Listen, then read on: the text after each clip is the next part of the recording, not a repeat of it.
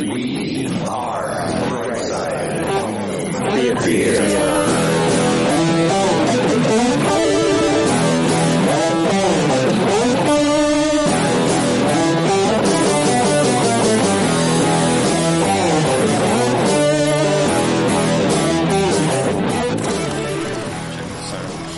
Check sound there, recording here.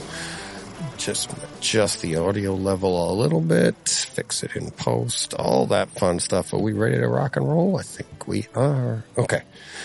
All right, here we go then. Yeah. Hey, home theater nerds. Welcome to the Brightside Home Theater Podcast. The home theater podcast. It's all about the experiences, the sights, the sounds, the scenes. Yeah. Now that I've took the time to make those. This is November's Takeover Tuesday, where the listeners truly take over the podcast. And I'm just going to talk about all the, most of the interactions from the month, emails, YouTube exchanges. I don't think any Twitter information got noted this month. A lot of great Twitter conversations over there, but sometimes it has to be really like topical or outstanding for me to like make a note. Otherwise, just go to Twitter and you can see the conversation there. But yeah, I don't think any made it in this month. So I hope everybody had a great Thanksgiving, anywhere in the world, because if you didn't have a great Thanksgiving, hopefully you had a great Thursday, if you're not in the United States celebrating Thanksgiving last Thursday. So yeah, I hope everybody had a great Thursday last week. I did, a little too much indulgence on the old turkey. My local restaurant also, gave us a turkey. My favorite restaurant uptown, they wanted to support my wife and I, and they were like, we got an extra one, because they made turkeys for people and they had plenty of extra. So they gave us like a 23-pound turkey for the two of us. So I had turkey day. Then my wife and I cooked that on Saturday as our while we were decorating the tree to get that nice smell in the house. And, so we partook yet again on Saturday. So that was a nice weekend, relaxing a little bit, as relaxing as it can be. But excited to sit down here with you guys. I had a great conversation today with a friend of mine on the phone, home theater conversation. And it just a lot of fun, we could just go on for hours, can't we? And that's why I do this show. That's why I came up with this show. Sights, sound, scenes, but then, once you get going, you can't stop. So luckily we don't have to pay for our cell phone bills anymore like we used to 30 years ago. You paid for your minutes, because I'd really be screwed. But yeah, so had a great conversation, and a couple of topics came up. Something I think I've never mentioned on the show before. And it was something like, so we were talking about the difference between expensive gear and not expensive gear, and what you need and what you don't need. And one of the things I realized while talking to him is, I was like, I'm like, I've bought a lot of gear in my life, but I don't buy a lot. I don't buy and sell. I have most of my gear, but what it was is, so I'm in the demographic of I can't afford to make mistakes, right? So what I mean by that is, it's like, so people look at let's put it into a sports, analogy here. And, the Red Sox and the Yankees, everybody in baseball was jealous of the Red Sox and Yankees because they seemingly had an unlimited budget, right? And it's one thing if you want to spend a lot of money, on something, that's fine. Anybody can spend a lot of money on something, but when they spend a lot of money and it doesn't work out the way they wanted, does it hurt? And with the Red Sox and Yankees, it didn't, right? Or doesn't. They can just spend the money. They're not hurting for cash flow, right? And but then you have the other teams, the smaller market teams, where it's like, man, we can go and spend all that money, but then we're hurting for years because we blew our budget, and now to recoup that money, to stay within the sports franchise, sports analogy, I saw this firsthand. The Bruins, Boston Bruins, that is, back in the 90s, they spent the money to go get Kevin Stevens. And at the time, I think it was a $25 million deal or something. And Harry Sinden, who was the GM at the time, at the end of the day, Kevin Stevens was at the end of his career, and it didn't really work out for the Bruins the way it did for the Penguins when he was there at the time. Great player, Kevin Stevens. And it just didn't work out. And it took years for the Bruins to recover from that. And they're one of the better teams in the league money-wise, right? They're kind of like the Red Sox and Yankees. They have a great fan base. They have, they're not considered a small market team, but Harry Sinden was like, I remember reading in the papers that deal, because of their budget constraints that they self-inflicted, that they called on themselves. We're not going to spend more than this. It took years to come back from that because of the budget. And they didn't just backfill it with oodles of money like the Red Sox and Yankees do. So where am I going with this in home theater? I think most of my listeners, if not all, everybody listening to this, we're in that small market type bracket, small market team where we don't have oodles of income. So every dollar counts. And if we want to spend $1 on something, we need to make sure that we're spending it wisely. And there is a demographic of people that it doesn't matter. If they make a mistake on a piece of equipment for their theater, they'll just, okay, that didn't work, and they'll get something else. So how do you make that work? And for me, what I come to realize is, like, people joke with, I can put the bright side on anything. John Thompson said something on Twitter just a week or so ago. I said something about, I don't even know what it was about, but I looked at it in a positive light, and he's like, you could put a positive spin on anything. And he said something about me getting into politics, right? And I have no interest in that, by the way. But it truly is how I think. It's how I was raised. My parents just always said, somebody always has it better, somebody always has it worse. Make do with what you have, enjoy, appreciate what you have. So that's how I was raised. Okay. Had nothing to do with home theater. But when your sole focus is that, it plays out for me in home theater. And like, I bought my NHTs in 95-ish, right? And they lasted me almost 30 years, 28 years. I lived with the NHT brand, and loved every minute of it, because I didn't go seeking more expensive or better or whatever I needed to. I already had what I thought I needed, and that was it. And I was happy with that. What my buddy and I were talking about today was like a Rotel receiver. I saved because back in the early 2000s, late 90s, early 2000s, I just dreamed of getting a Rotel receiver and then having a pre-pro type system. I wanted to have separates and all of that.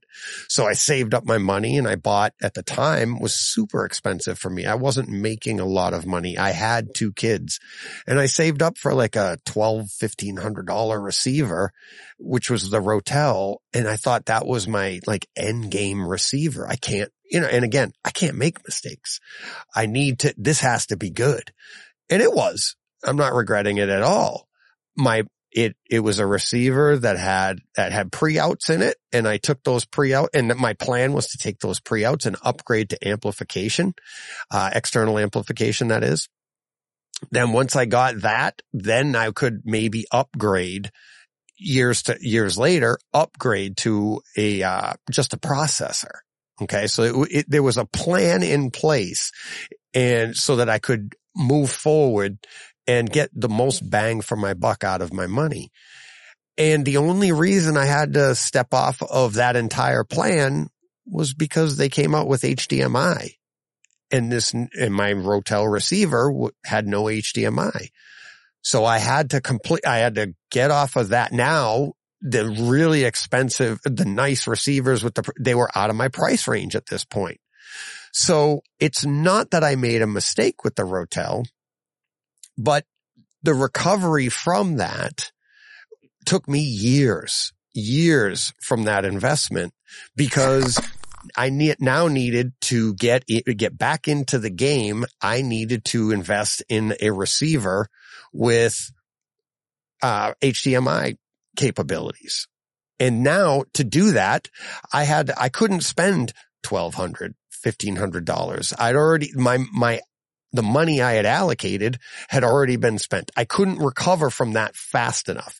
So that wasn't a mistake. I did not know, you couldn't foresee HDMI coming out. So it wasn't a mistake, but at the same time, I couldn't recover from the expenditure of cash. So I had to come back in. Now I'm back down to like a $400 or maybe $500 receiver with HDMI capabilities and all the inputs that I need. And now I work myself back forward. Okay. The idea being for us, it's like if I spend money on something, like I have a Kaleidoscape now, I need to be able to be sure that piece isn't going to be a huge mistake, because I don't have the money to bounce back from something like that. Now, if you remember when I bought, say, the Kaleidoscape, I was like, if I can get 5 years out of something, I'm good. So far, so good. I'm almost 2 years into it. I got 3 years to go, but stuff happens. Who knows what could happen, right? You never know in any of this stuff. The same with my other expensive piece that's pretty much outside of my bracket, but it was, the Lumagen, the video processor. Do I find a value with that? Yes, I do, because I used it. It's a problem-solving tool that I use to solve a problem. So I feel like that is money well spent, because I don't have the money to keep upgrading my projector all the time or going to something, the newest, latest and greatest technology. So in actuality, I think this video processor enables me to save my money on projectors, on displays, because it's done.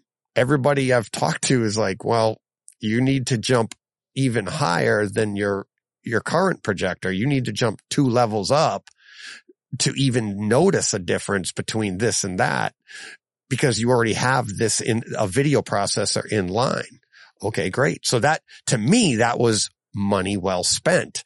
But again, there are people out there with so much money that they can just try something. If they don't like it, they just get rid of it and get something else. And I'm not like that. I would imagine most of you aren't like that either, because if you were, you probably wouldn't be listening to this podcast. We're passionate people. And if you're lucky enough to be in that bracket, then that's where you get to really play with some toys, because you can just buy what you want and try it and, and you just give it up, whatever. I can't do that. And so you got to be a little bit more frugal and trust what you're doing. But then there's the part, this is where I said how I was raised, the bright side. There's also that part where I got to make do, right? So I made do with the Rotel as long as I could. And then I have to buy what would be considered a lesser piece, but just enjoy that experience, because it's lesser than the Rotel, but it had the HDMI inputs. I've bought one set of home theater furniture 20 plus years ago. And I just a tweak of the week. I won't mention it in this week's show, but my tweak of the week is, it doesn't have lumbar support. It's not power anything. It's just, theater. It looks like theater seating, but it's comfy. It's got, the microfiber, which looks like suede or whatever. I love it. It's getting old. The seats are getting a little worn in. So I was binge watching of all things Sunday morning, Hawkeye. And after like the third or fourth episode of me sitting there, and I'm like, oh, my back's starting to hurt. And I put my hand on the seat next to me. I'm like, oh, wait a minute. This one's a little firmer. After that episode ended, I got up, swapped them out, slid over the one that's on the end, put that one in the middle, relinked them because they're basically just like a piece of a chair, and you just line them up. I made do. And that's how I've been getting by with these chairs for 20 plus years, as I keep rotating them so that I don't wear just one chair out, but you make do. I love my chairs. I love all the pieces of gear. Every projector I had. I was never looking to upgrade to the next piece. It's how it's how I'm built. And I think in part of the discussion we had today, me and my buddy, was like, people just want new stuff because they get that FOMO like right away. And it's like, I don't have FOMO. I love tech. I love upgrading. I was just talking to my insulation guy today, and I'm like, I need the minimum I need to pass the HERS rating. There's a rating for my new house, right? So I got to get that. And he goes, well, I'll give you everything. I'll give you the low cost to pass that rating. And he goes, but then there's an upgrade here. And he was telling me about that. And I was laughing. I go, well, I do love an upgrade. I go, I'm into home theater. I'm just like an upgrade geek. And I do love that, but tell me the value here. And he's like, he's giving me and I'm like, man, I'm considering it. And I'm on a tight budget, but I'm like, man, but this could pay off here. And if I see the value in that long term, I'll consider it's a foundational piece. I know not the foundation of the house, but it's a piece that's going to pay dividends going forward. I might consider investing that money instead of the fancier cabinets or something that my wife wants or whatever. Or not even literally the home theater itself. Right. So like I have a budget for that, but I got to eat into that to do something like this that's going to pay dividends in the future.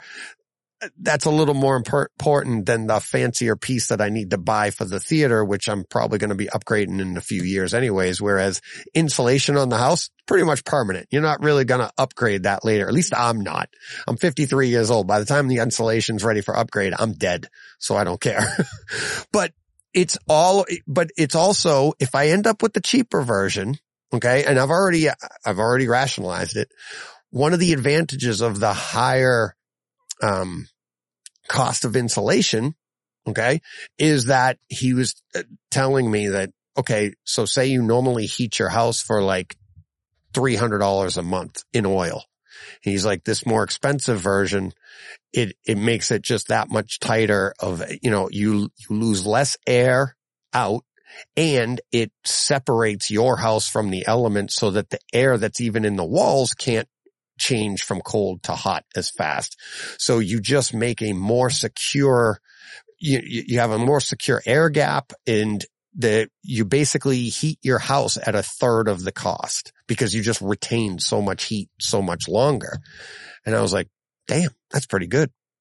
But if I don't go with it, I'm like, I heat with a wood stove. I love burning my wood stove. I heat this house here right now. I get it up to 70, 80 degrees with this tiny wood stove in this house is this cubic area that I'm heating in this house is bigger than the next one. And the next one the stove is 3 times the size capability of this little tiny stove in this house. So I'm going to be able to, 80 degrees is going to be nothing. And the reason I'm getting that bigger stove is because it burns longer. I can put a bigger log in there and step away for 18 hours. I already bought the stove.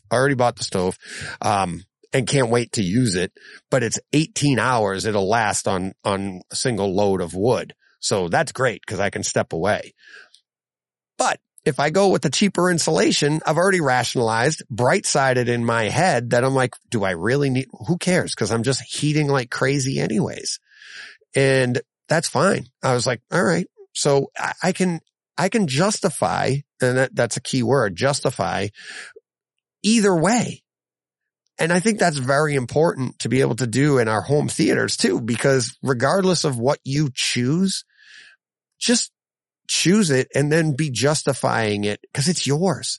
And what fascinates me about the emails and comments I've gotten over the last 4+ years now is that people are always trying to justify replacing a great experience that they already have.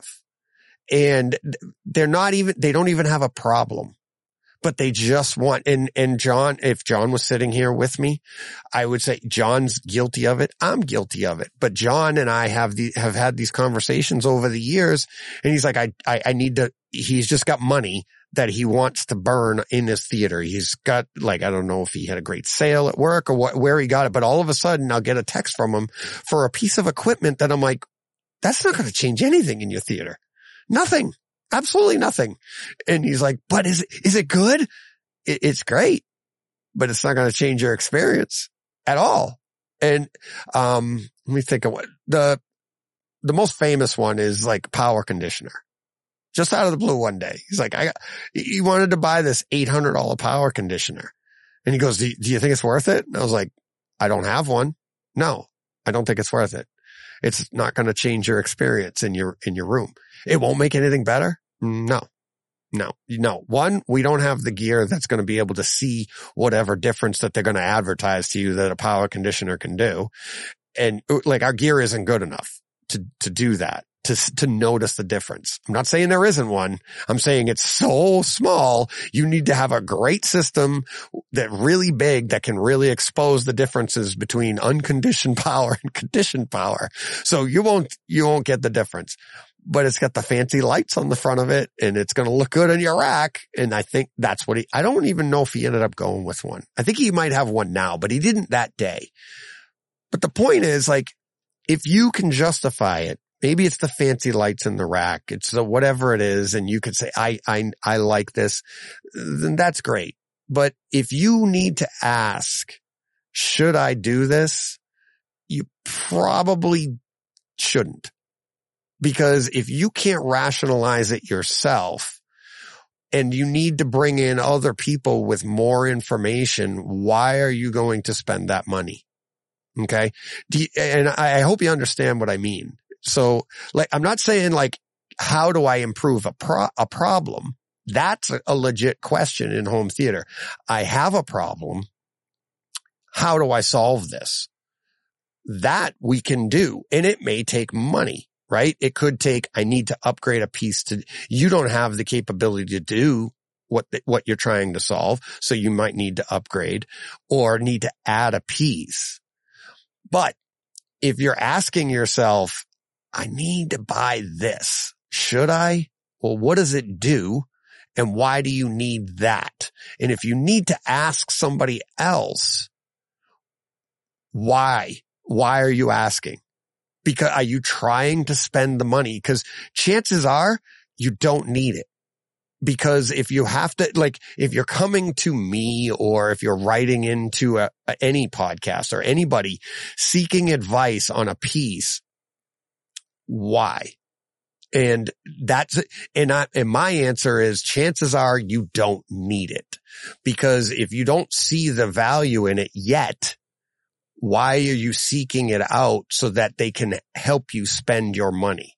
And that's where we get into, like, you walk into a store or a dealer and that's like fishing in a barrel, right? When you go fishing in a lake, you're trying to find the fish. You're fishing in a barrel, which is the store. The fish just jumped in the boat for you. And you're just trying to figure out how much more meat I can get out of this fish. And you walk into a store and go, I want the best theater money can buy. Cha-ching. And they'll sell you anything you want. And stuff you don't even want or need. I don't think we're in that demographic. You see what I mean? So, like, I am certainly not in that demographic. If you're trying to sell me something, I'm going to pick it apart, 3 ways from Sunday and be like, what the hell? Why do I need this? Oh, because of this, this, and this. But how am I going to see the difference? You're not, but it's better. Well, then why am I paying for that? Because it's better. Wait a minute. It's better? How? It gives you a better whatever picture. But can I see it? No, you'll never see it. And I'm actually quoting Jim my projector guy right now. We had a conversation recently and he said that. He goes, but it's better. I go, but why would I spend that then? Because it's better. I get that, but I don't have the budget to do that. Right.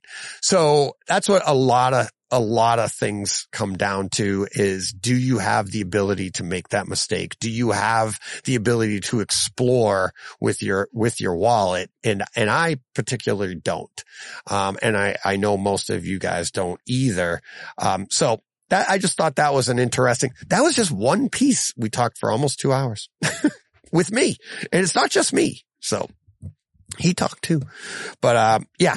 So it's just a piece. That's what I try to bring to this show. That's what I've been trying to, where, like I said, I started this show, over 4 years ago as, all about the experiences. And I didn't have that line when I sat down, but I knew I wanted to do scenes because nobody else was doing that.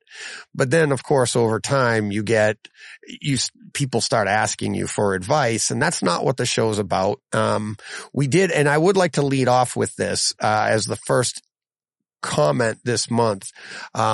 So I got a comment. I forget what his name was. It was in the chat, as a matter of fact. So we're gaining a bunch of listeners. Thank you to everybody listening and participating in the chat on YouTube.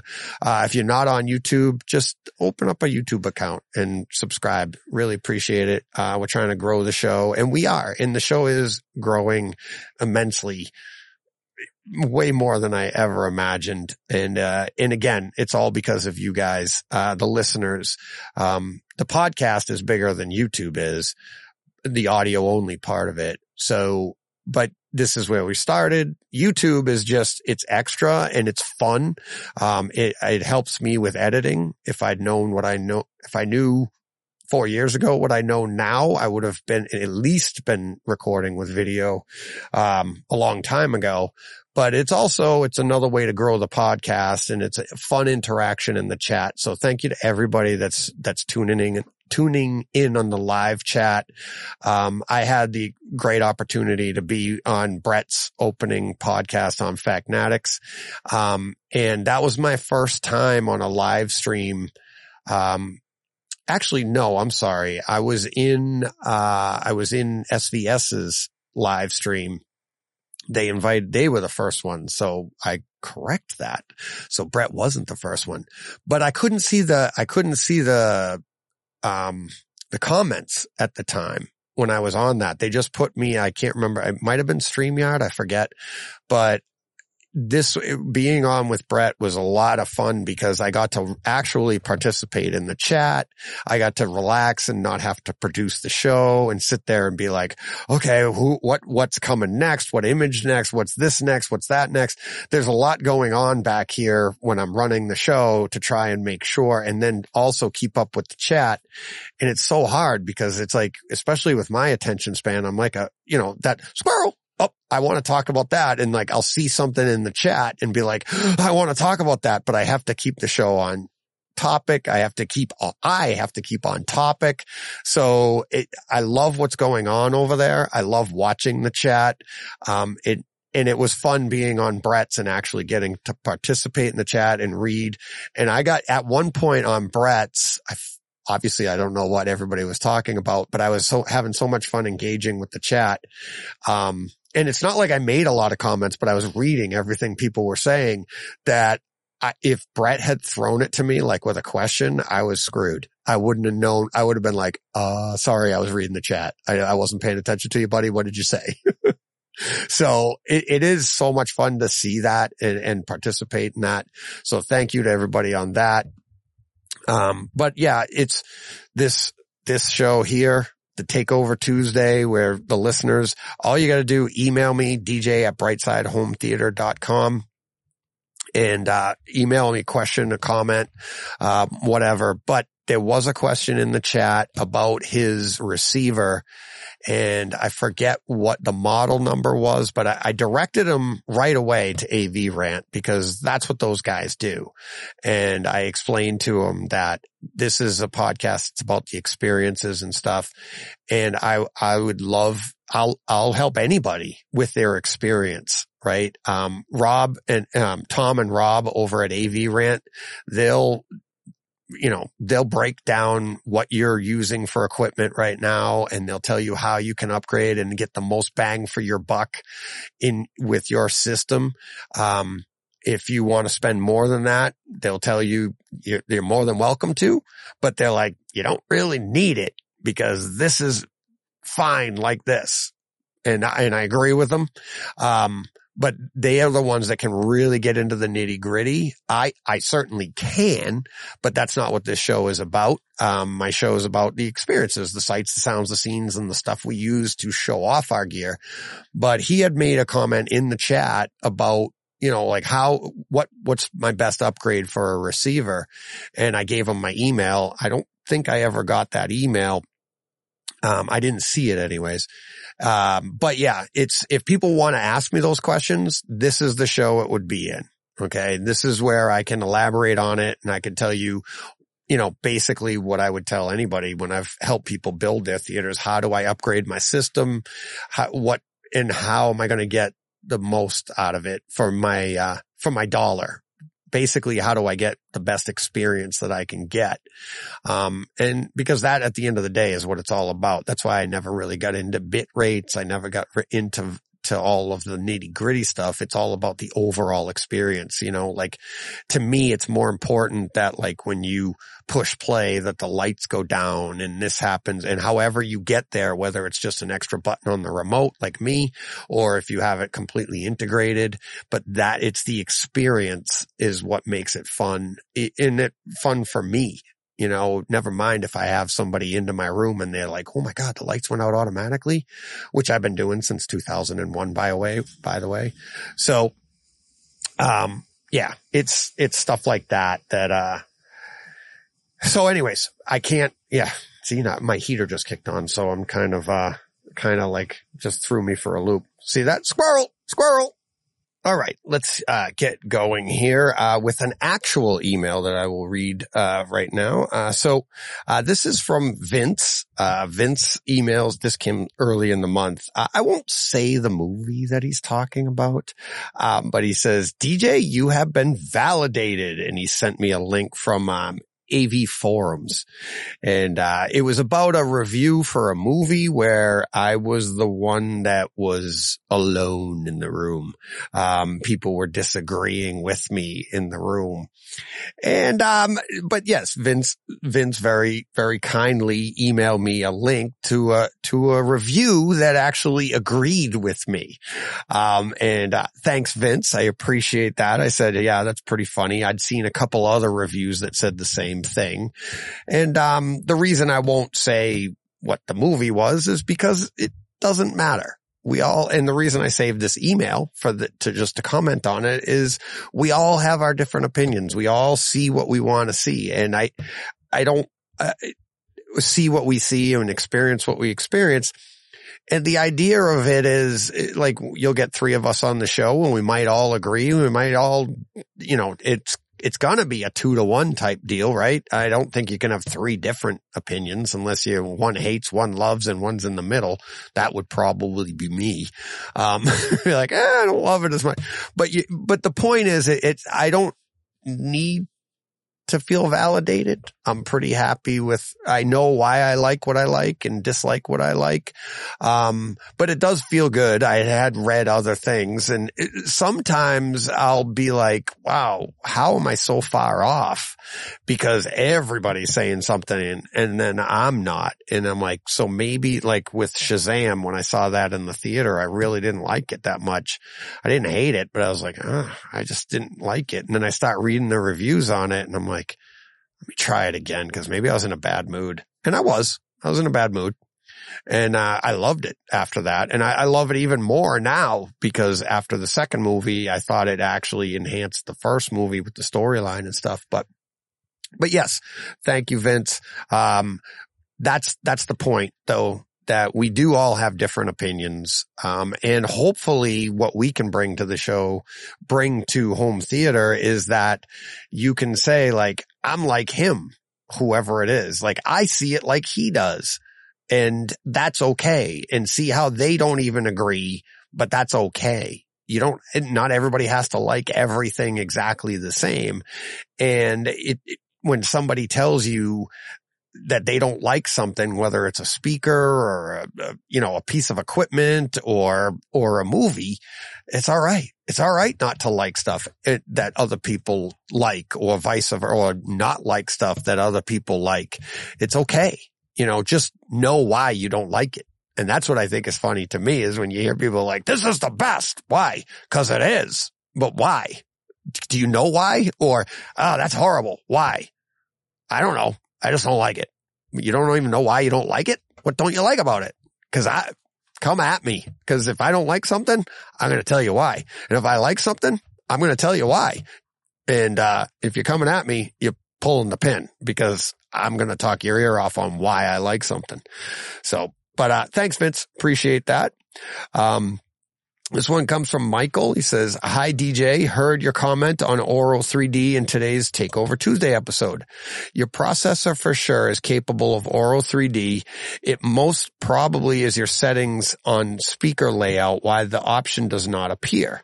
Selection of top speakers, front, middle, rear, will disable Auro 3D. Choosing height speakers in speaker layout will enable audio formats. See a popular description attached.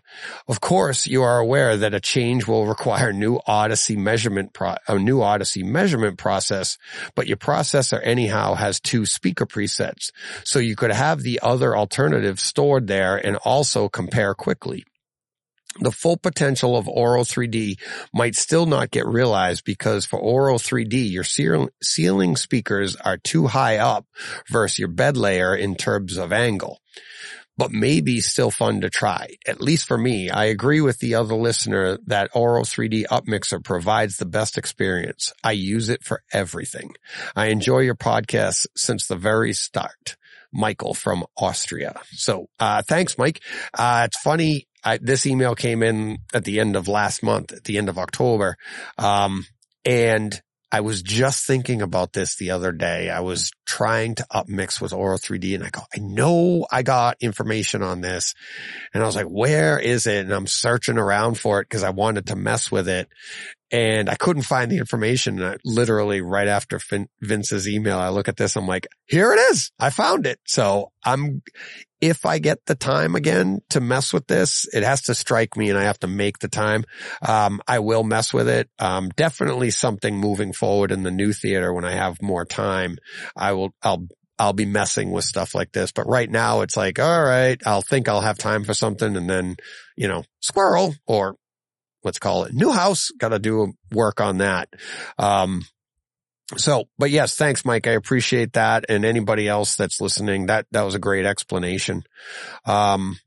If you want to utilize Auro 3D, because I was wondering why I can only get the 2D version, but there you go. And I knew I saw it somewhere. I saw it from Mike. This is, from Gurinder. Let me see what we got here on this one here. This is about the 24-hour podcast. He says, I could tell that Steven, you were trying to wrap things up there at the end. Next year, DJ can be on a bus bench during a 24-hour show. Maybe it will be live and in person, and the guests will visit you on the bus bench. Hopefully you get some rest there on Sunday. I forgot to mention the other week that I quickly cleaned up the home HT room the other weekend, as my cousin was visiting for a few days from Australia. We watched Ford v Ferrari. We both loved it. I will definitely be watching that one again once the room is fully set up. I don't know if it ever will be fully set up. LOL. Take care, Garinda. Yeah, the rooms are never fully done. They might be set up, but they're never fully done, because you're always trying to think of the next upgrade, next thing you need. What else is going to get invented? What else do we need? But yeah, me sitting on a bus bench and having people visit, it's hard enough to get people to just come on to a Zoom call. I got to fly or have them show up to a destination. Yeah, no, it's funny though. It would be funny. But yes, at the end of the show, yeah, Steve was trying to get me to bed. And we just get, as with anything, you just keep me talking. It makes it harder. Let's see. That's the next one. I got, Shane emailed me after Shane Lee emailed me. I won't go into the whole thing, but that was pretty cool. Shane emailed me. Chris Seymour emailed me. Almost like everybody emailed me, talking with Youth Man stuff. Wow. That was crazy. Talking about the 24-hour show. So that it was, and I can't believe it's been almost a month since that happened. I can't wait for next year's. And you know, there's a good time now that I'm seeing some of these emails going back through the month here. Seeing some of these thank yous, and good time to mention the charity Movember. So if you're listening to this show and it's still November, yeah, please consider donating to Movember. You can go to the links in the show, buy us a box of popcorn. If that box of popcorn is bought before the end of the month, which is Thursday, the 30th, all 100% of all that will be going to the Movember charity. I'll be donating directly to Ryan Davey, who links are in the chat for that. So basically it's for the, men's health awareness, men's health. So that was this month's charity, and we're already well over 500, I think. Well, between YouTube, boxes of popcorn and Patreon, we're over $500 donated. So thank you to everybody that already has donated. And if you're listening, please consider, buy a box of popcorn or go there and donate directly. And, let me know if you donate elsewhere, just let me know. And, directly to Ryan, send me a link and, we'll talk about it on the show, of course. But, yeah, so thank you to everybody for that. Let's see. Jonathan with an email. Hey DJ, just finished watching the 4-part miniseries, All the Light We Cannot See, on Netflix. This is a very good World War II series, and I would definitely recommend it. The visuals were great in this series, but the Atmos on Netflix was outstanding.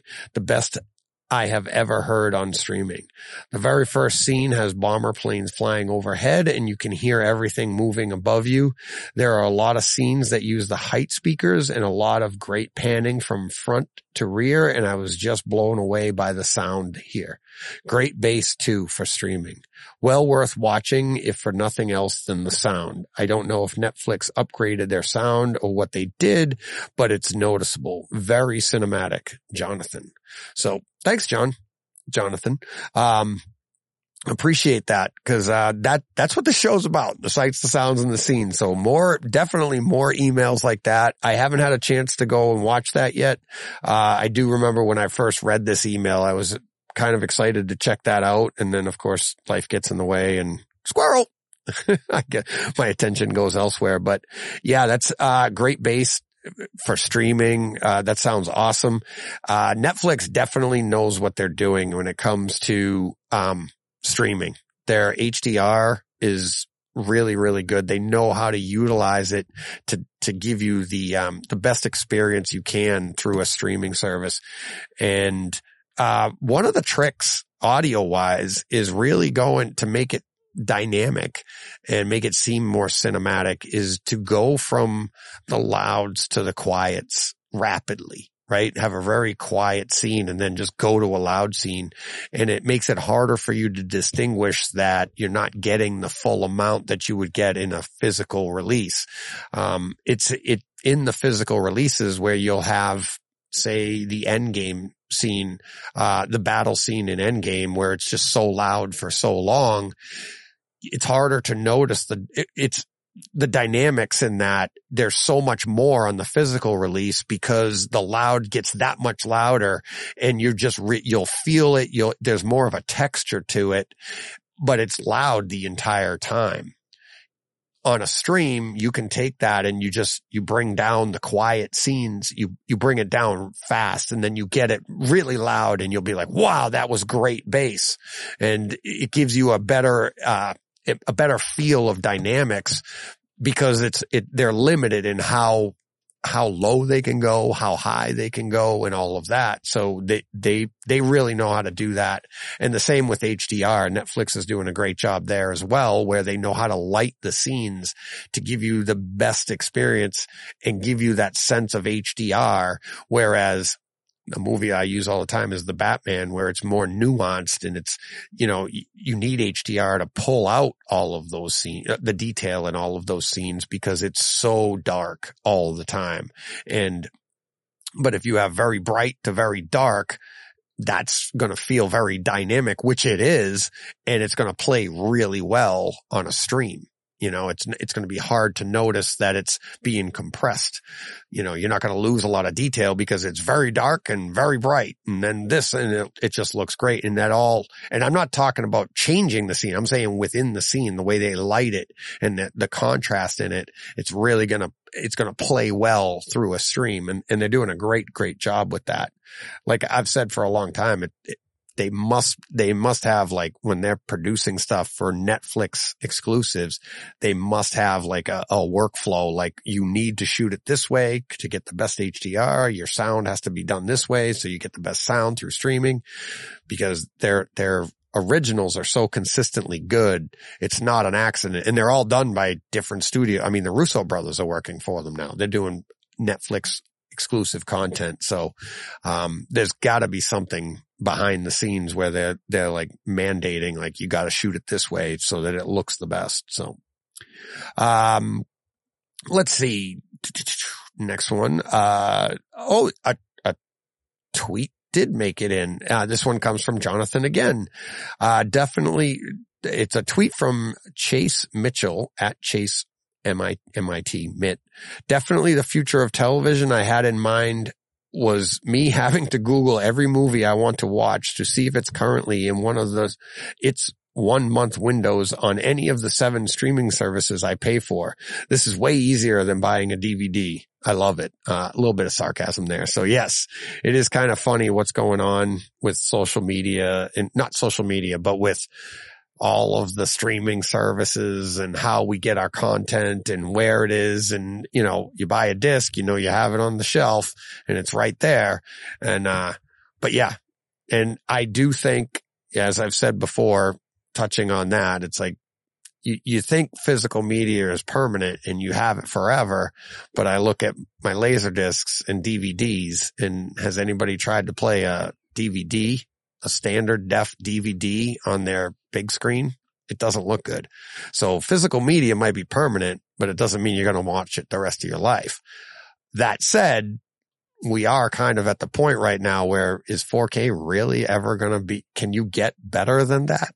I don't think so. Cause we're getting to the point where we're past, our perception, right? You can't even see the difference. Whereas I can see the difference between a 480 lines of resolution and 4,000 lines of resolution. So now, to be fair, that's not 10 times better. It's the 480 is you're counting vertical lines of resolution. 4,000, you're counting horizontal lines of resolution. So a little difference there.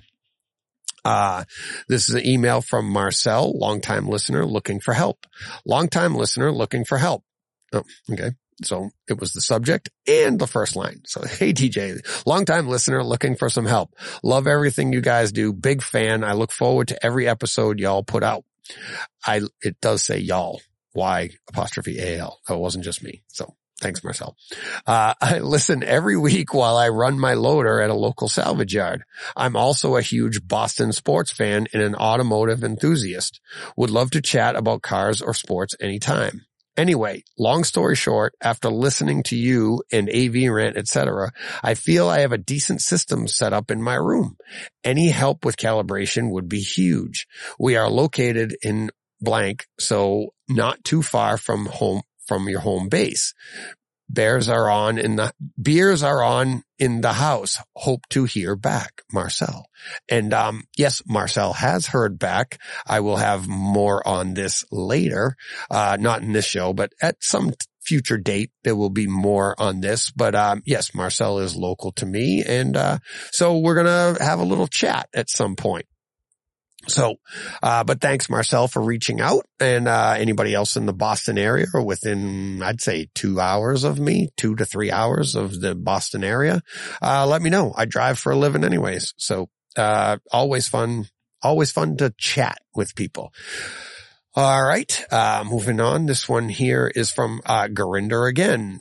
Gurinder says, "Hey DJ, I just noticed so many $9.99 4Ks on Amazon. Too bad it's not the same up here or down here for the Detroit listeners." So he's in Canada, but apparently Detroit is north of him. The other, excuse me. Sorry about that. The other week, I went to my Habs game. It was in Detroit. The stadium is great. I forgot how many TV timeouts they have in a game. My dad and I were joking that the ice cleaning crew, which came out during those TV timeouts, spent more time skating on the ice than the players did. On a home theater front, seeing the live game demonstrated how the ice is not bright white and has some more of a D65 white appearance. I pointed it out to my dad, who was at the game with us. He and my son like to watch hockey on the Sony TV in vivid mode, and I tell them it is too blue and I watch in custom mode. Gurinder. I did the same thing at the Patriots game. And even the Jumbotrons at the Patriots game, you look and it's in vivid mode, and you look at the field and you look up at the screen in the stadium and you're like, that's not what the grass looks like that I'm seeing there. Same thing. It's the ice on TV. It doesn't look the same on TV as it does in person.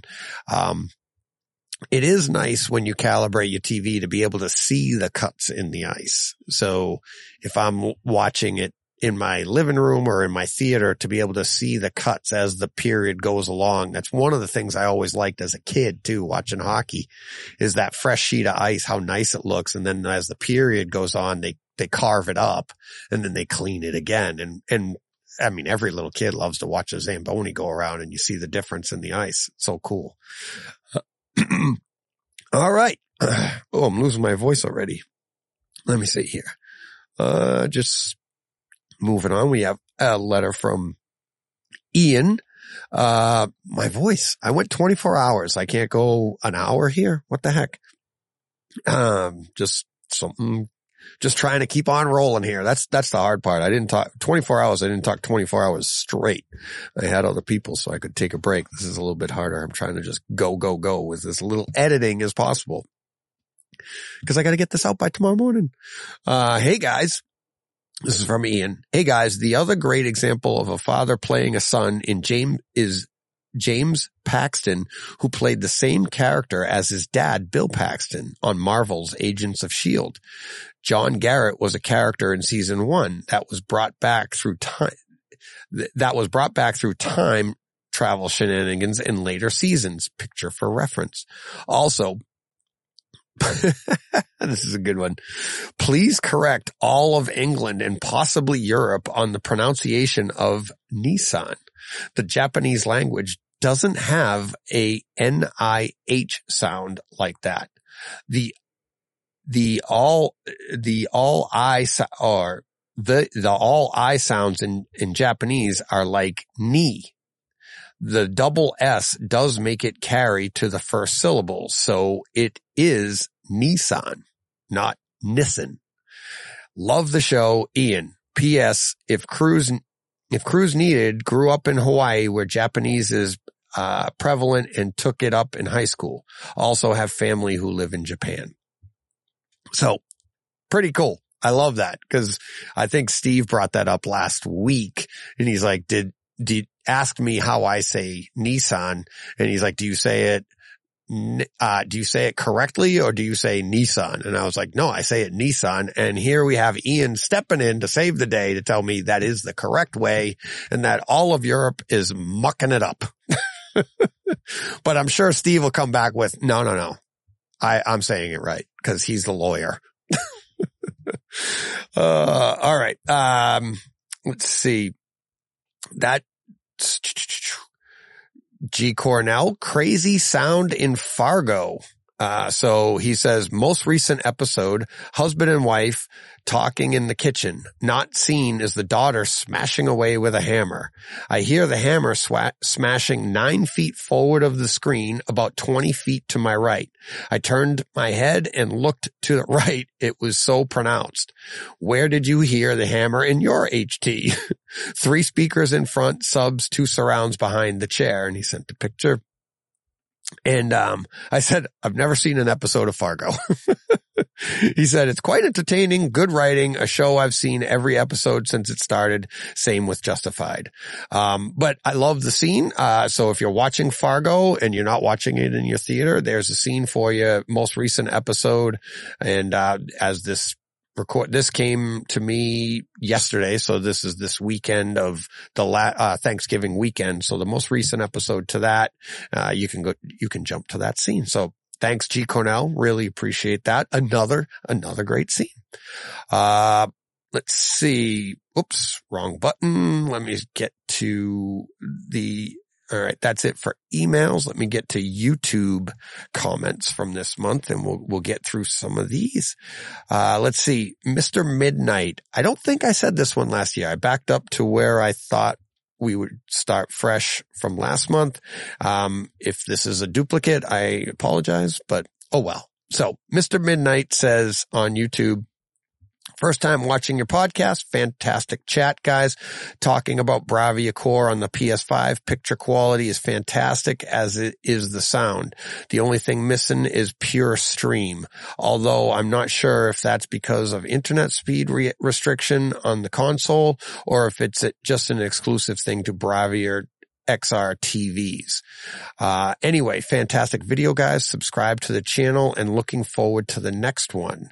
So I think just a guess here. I think that's, pure stream is exclusive to the Bravia XR TVs. And I think they're lightening things up to get it to the masses. That pure stream thing, again, this is what I've talked about regarding Kaleidoscape. We talked about it with, the Sony Bravia or Sony Core, I think they're calling it now. It's just, you're so limited. It's like once more people access this, it kind of hurts everybody's bandwidth. And that's, I've said for a while about Kaleidoscape. It's one of the reasons it's that expensive. If they lowered the price and more people had it, it would be hard. I mean, it would take away from everybody, like the quality of it would diminish because maybe they don't have the bandwidth. If they're investing and they increase the size of their servers, maybe they can do that. I don't know, but that's a guess. And, but that's one of the things with the Sony Bravia Core. It's the new version that's on the PS5 doesn't have the pure stream. So it's, more people are accessing it, and that means more people are talking to their servers, which puts more of, a demand on that server that's only can kick out as much as it can handle.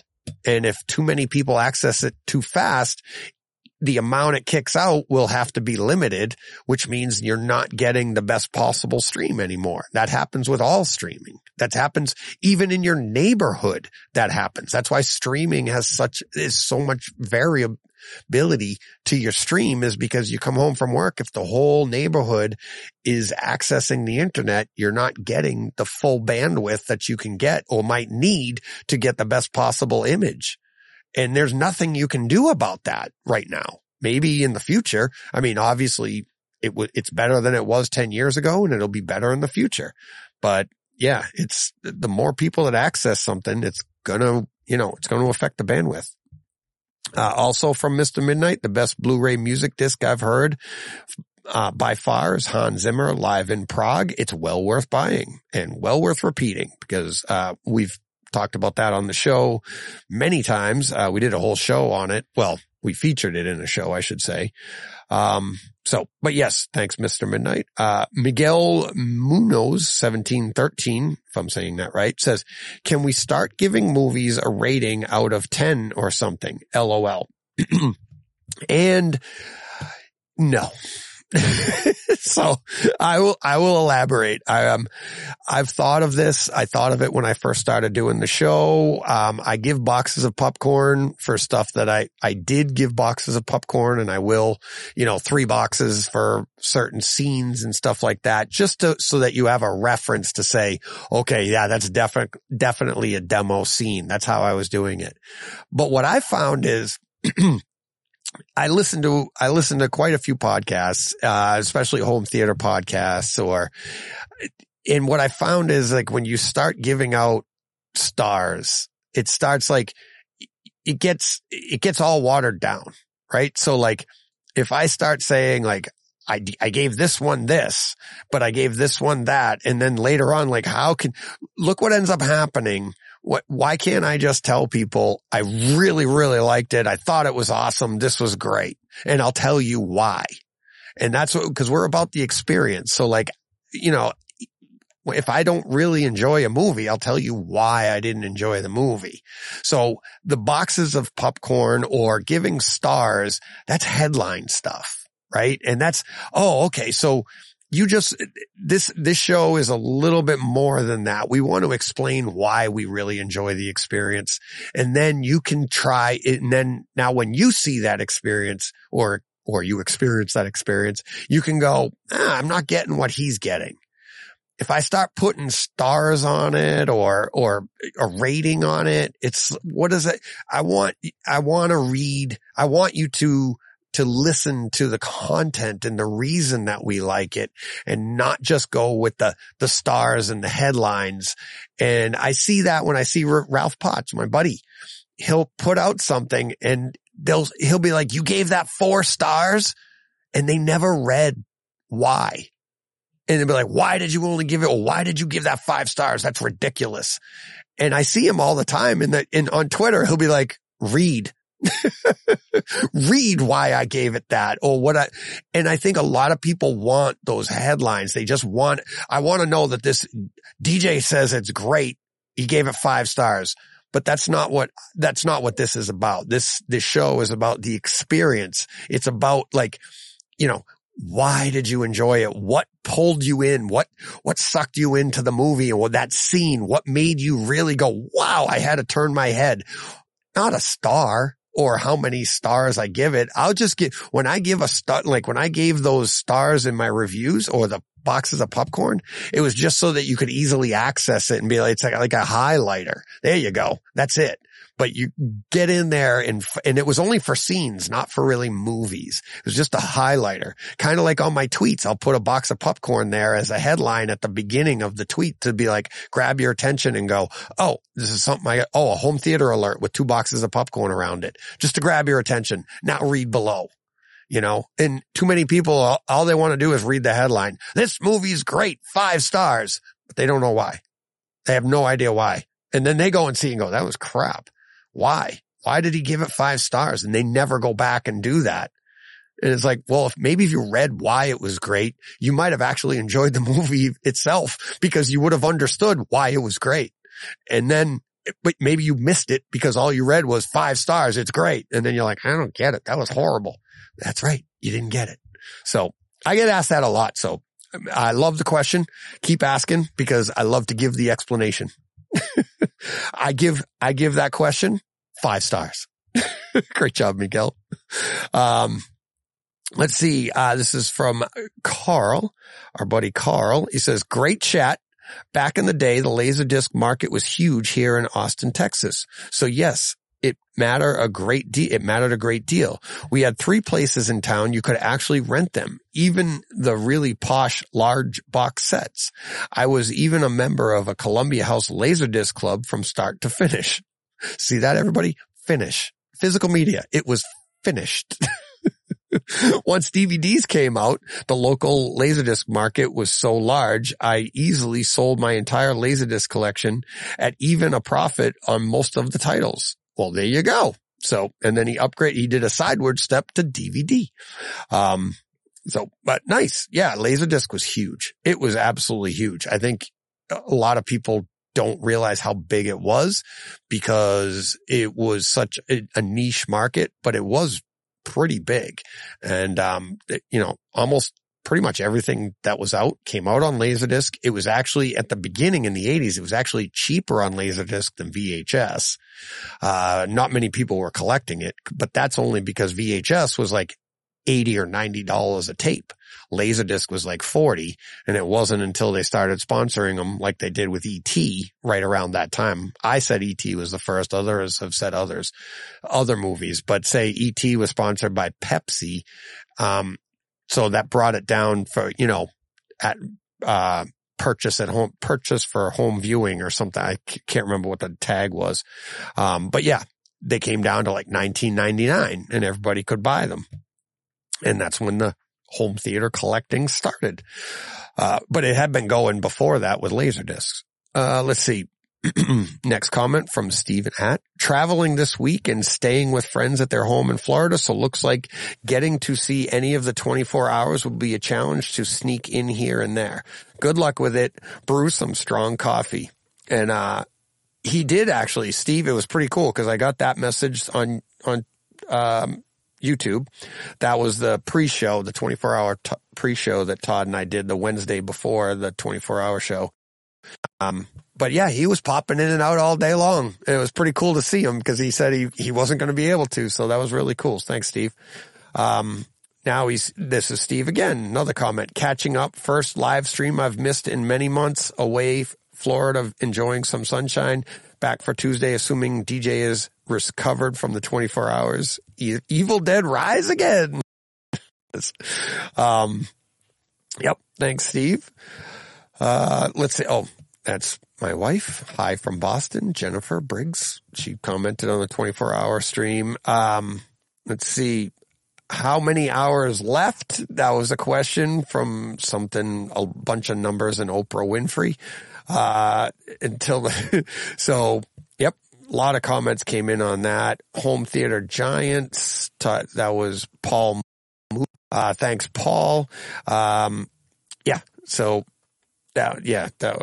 people chime in. I'm just going through. These are all comments, not from the chat, but comments from the 24-hour show. DJ, do you plan to do a recap with listing of your co-hosts by each hour of the live stream? There's certainly a few I want to go back to listen to again and also want to see who I missed. Great job. That's from Stephen at.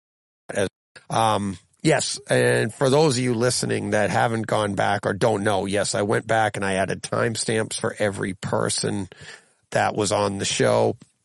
Timestamps of when they started. So all 3 shows will always be there. You can just go back onto the YouTube page, click on the live, and you'll see the 3 shows there. But now I've added the show notes to each one.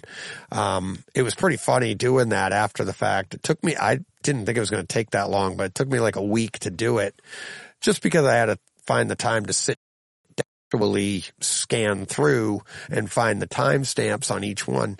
But it was like, man, it's like, I thought like when I was going through it, I'd have people on and be like, wow, I was already talking for 10 hours by the time I talked to this person. And then it's because everything to me at the time was fresh and new. And it was just so much fun. I wasn't paying attention to the time. All I knew was, okay, I got an hour with this person and then the next person's coming on. And it was just hour after hour. It was so much fun.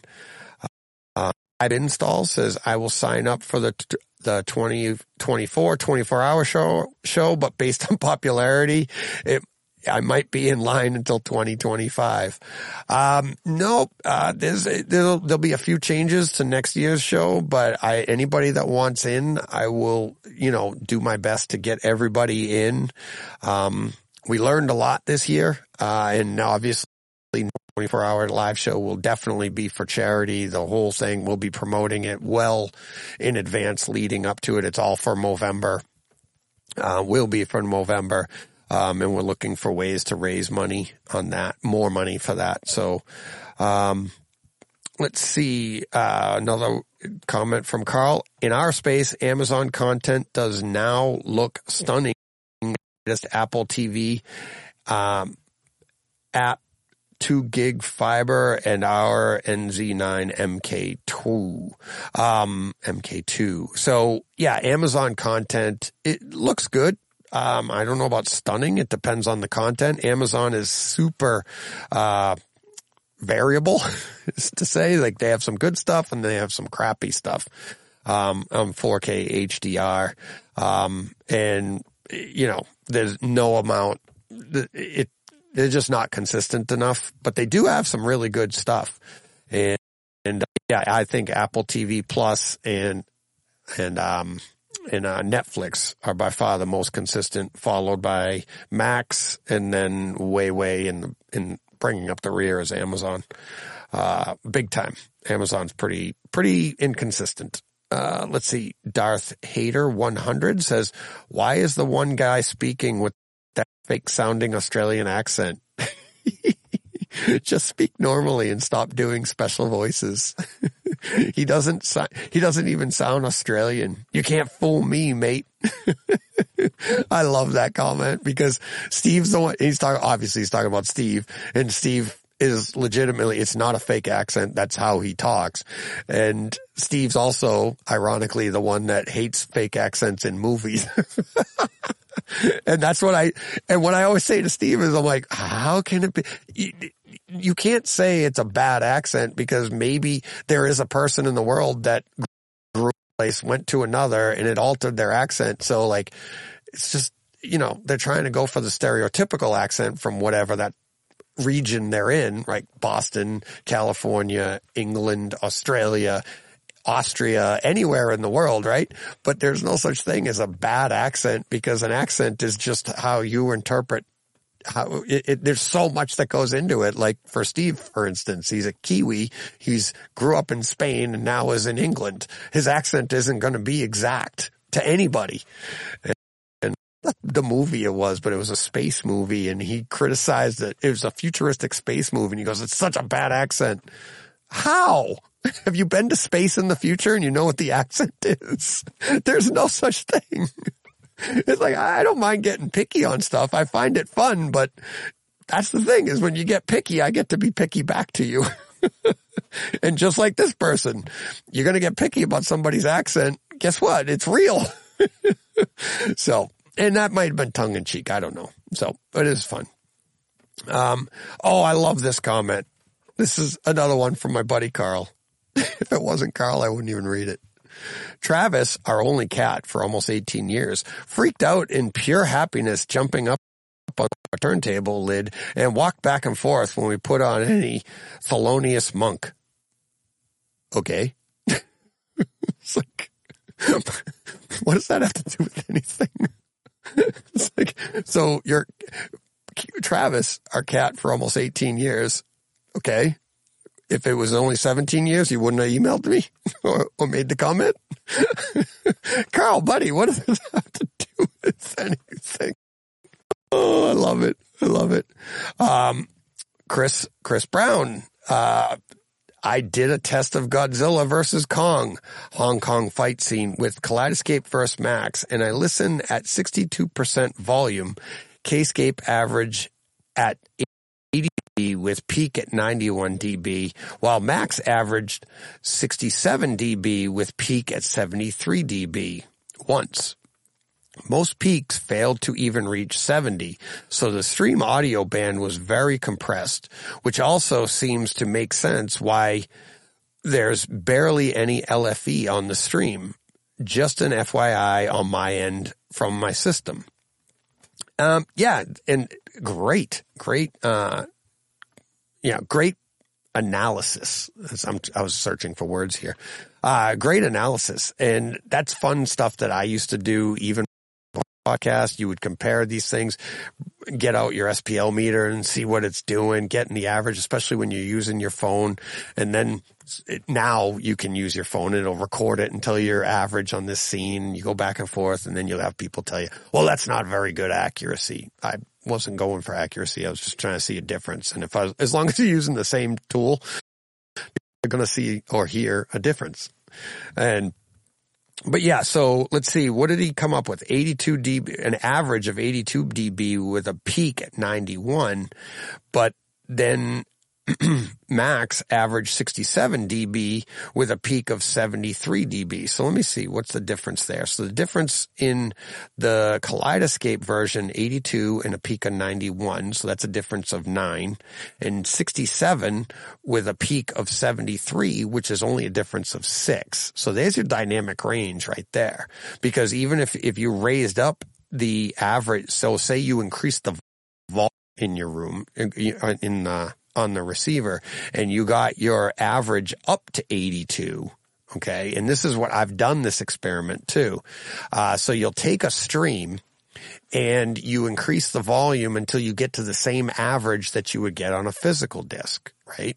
And now A/B that, and all you'll find is that the noise floor came up, everything comes up, but that difference, the quiet scenes from the loud scenes remains pretty much the same. Everything gets elevated when you turn the volume up. So that's your dynamic range. What you want, and Paul Hurt and I really went over this, is what you want is you want your quiet scenes to be, really, really low, and your loud scenes to be high. And then now your average for the entire scene will be, obviously the average is in the middle. But depending on the scene, those numbers can be misleading.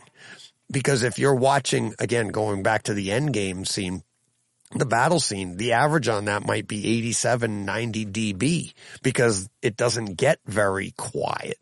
Or the average on this movie might be a little bit higher or lower because maybe it's not a very loud movie, or it's this. But like Paul and I were saying, it's that dialogue scene, a typical dialogue scene without any background noise. That should be at roughly 72 dB. Now, if your stream is coming in a little lower than that, like 67, then you bump it up to 72. But those loud scenes they're going to be louder, but so is the quiet scene below it. And that's what dynamic range is, the difference between your loud to your quiet. And like Chris pointed out here, by doing that, I mean, just the numbers alone off of his little experiment here, you have a 9-point difference in dB on a physical release. And then you have a 6-point difference on a stream. And that's actually a lot. That 3 dB is a big difference between your quiet and your loud. So great job, Chris. Keep doing fun stuff like that, everybody. Just because that's how you learn, and you really get to experience exactly what's going on with these different things. And then you'll see that play out as you're sitting there watching like a full piece of content. Lots of fun. And like I said, I've been doing that for years. PK says, PK here. Thanks, DJ, for reading my series of questions. I'm really impressed about how you spread the questions along the length of the show instead of reading them all at once. Calibration with Chris Deering. Thanks, PK. They were great questions, and I wanted to keep the show going and keep things moving. Chris is great.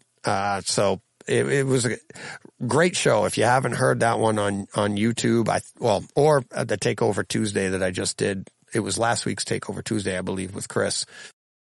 Certainly check that out on calibration and why you might need one, or also why you don't need one. Because it's not that you need one, but maybe you're a person that would like one. And we go over pretty much everything. Let's see.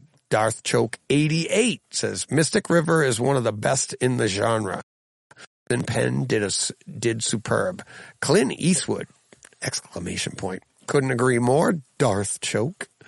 Mikey Schramm, I love the "I'll be back" at the end, referring to an image that I put up at the end of the show now on the live stream. Link, this is to the Facnatics channel isn't working. It is now. So I take that opportunity to tell everybody about Facnatics again. Go to Brett's page on YouTube, Facnatics, at Facnatics on YouTube. And we've got that one long live stream. It's almost, I think it is 3 hours. 3 hours with a bunch of us sitting around chatting home theater, and then we get into some other stuff too. At Brett's channel, definitely subscribe to that one. Check that out. There's going to be a lot of great stuff coming over there. And I just love what he's doing over there. Really, really do. So check that out. Man, Brett can surely talk nonstop. He will give tough competition to Gramani in energy talk. Oh yeah. Brett and I can go we'll just keep on talking. Another upmix everything to Oro 3D, another one of those. And Darth Choke 8, that was from Miguel again. Darth Choke 88, Gran Turismo, the last Starfighter in real life. It kind of is, isn't it? It's like, that's the thing about watching. It's like every movie you've seen. It's the same narrative. It's the same story arc. It's the Tom Cruise movies. It's all this, but it's real life. It's what happened to the guy. It's a legit story. Joe Hotzel, $4.99. Thanks, more. So I didn't even know you could do this, but a $4.99 super chat he just bought in the comments. You don't even have to be in the chat of that show. This came in after the show had aired, the live stream, the show, last week's live stream. So thanks, Joe. Thanks for doing that. Thanks for showing me that it can be done. That was awesome. So you can just go and do a super chat there, and $5 super chat. More money to Movember. Thank you very much. And I'm glad the last one, last comment of the month. This is Rizky Gumalar. I don't know if I'm saying that right, but that's at Risky-Gumalar. Says, sad physical media is dead. And that's sarcasm because he's commenting on our Oppenheimer, the Oppenheimer video that we did. YouTube video we put out on Friday last week, which was our live stream as well. But sad Oppenheimer, sad physical media is dead. It isn't dead. It's not going anywhere. I'm not worried about it. The only thing that's going to kill physical media is better media, right? So worry about. It's not going anywhere. If you think physical media is dying, show me the evidence that it could. Because physical media has been going on since before most of us knew what collecting was. Like I said earlier in this show, laserdiscs collected before you could collect VHS, because VHS was too expensive to collect. But people were collecting laserdiscs, and then they continued to collect laserdiscs, and the physical media wasn't dead when laserdiscs died. It got moved to DVD. And it didn't die when DVD died, which still isn't dead. DVD is still going strong, if not stronger, than and Blu-ray combined. I think last week, was the first time that 4K beat out DVD in a while in the weekly poll that you see, the graphs of sales. So physical media isn't going anywhere. The only thing that's going to beat it is better media. And isn't that what we're all about anyways? So I don't pay attention to any of that. I don't even click on anybody that says physical media is dead, because they're going for that headline. They're going for that click. That's all it is. They're probably 5 stars on that. Their rating of it is 5 stars. They're telling you, here you go, physical media is dead, and they want to tell you why. Or they're telling you, hey, physical media is dead. Come listen to me tell you how it is or it isn't or whatever. No, that's no such thing. It's clickbait. And it's not going anywhere. And if you think it's going, show me the evidence in history that physical media died, and it's not going anywhere. Because unless media goes somewhere, that's the only way. You know, physical media might die someday, but I'm telling you, it's going to get replaced by better. And that very well could be streaming, and streaming could be better and should be eventually someday better, because for all intents and purposes, physical media is severely limited by the disk space. They can only so much information there. But once you can open that up, to, like, even on streaming, it doesn't matter if it's a 200 gigabyte file. I'm just going to stream it anyways. So make it bigger. We just need the ability to get it on our end in its true form. So physical media is dead. Media is not dead. People have been saying for a long time, movies are dying, but yet we just had a big complaint. One of the things that the artists were arguing over was how some movies are going just to streaming. Some movies are going to the theaters. We're having this. So, and we all say, like, there's so much content out there right now. I don't even have time to take it all in. But then you're going to tell me physical media is dead? How's that? How? Show me. You can't. It's not going anywhere. Media is not going anywhere. We love to be entertained. We're the few animals in the entire animal kingdom that actually entertain themselves with other animals. I don't see monkeys sitting around watching other monkeys. We do. It's like, wait, dance for me. Okay. Started with that, and people are still acting on stage. People are still acting out. People are still playing music live. We love to be entertained. Physical media isn't going anywhere. And if it dies, it's dead because it got replaced by something that's better. And that's what we want. So I will end on that note. We'll go out on a high note there. So physical media is here to stay until we make it better. That's it. All right. I'll be back on the live show later today. And then, until then, thank you, everybody. Hope everybody had a great Thursday. Hope everybody had a great Thanksgiving. Rate, review, subscribe, sign up for Patreon. We're having 2 chats a month. Every other week we do a Zoom chat. Great conversations in there. We sit around, laugh, talk about home theater and anything and everything else. So that's the only perk. Really, on the Zoom, on the Patreon chat is you get access to that. But it does help support the show. All of this stuff does cost money. And it's actually helping me now. I'm actually starting in the new year pulling from, I've never taken money from Patreon yet. It's all just sitting there piling up. It's a little pile. And I'll need to have, I do need support for the show going forward. Things are getting expensive on the house.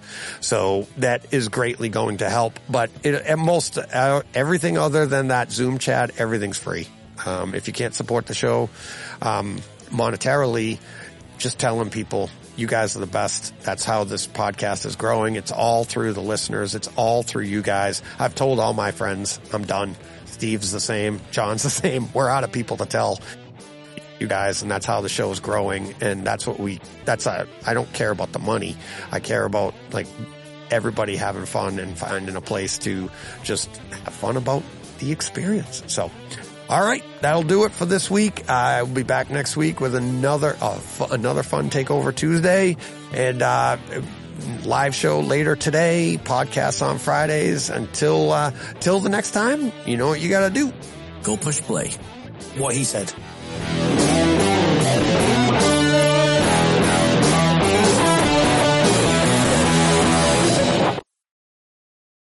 Hey, Fred.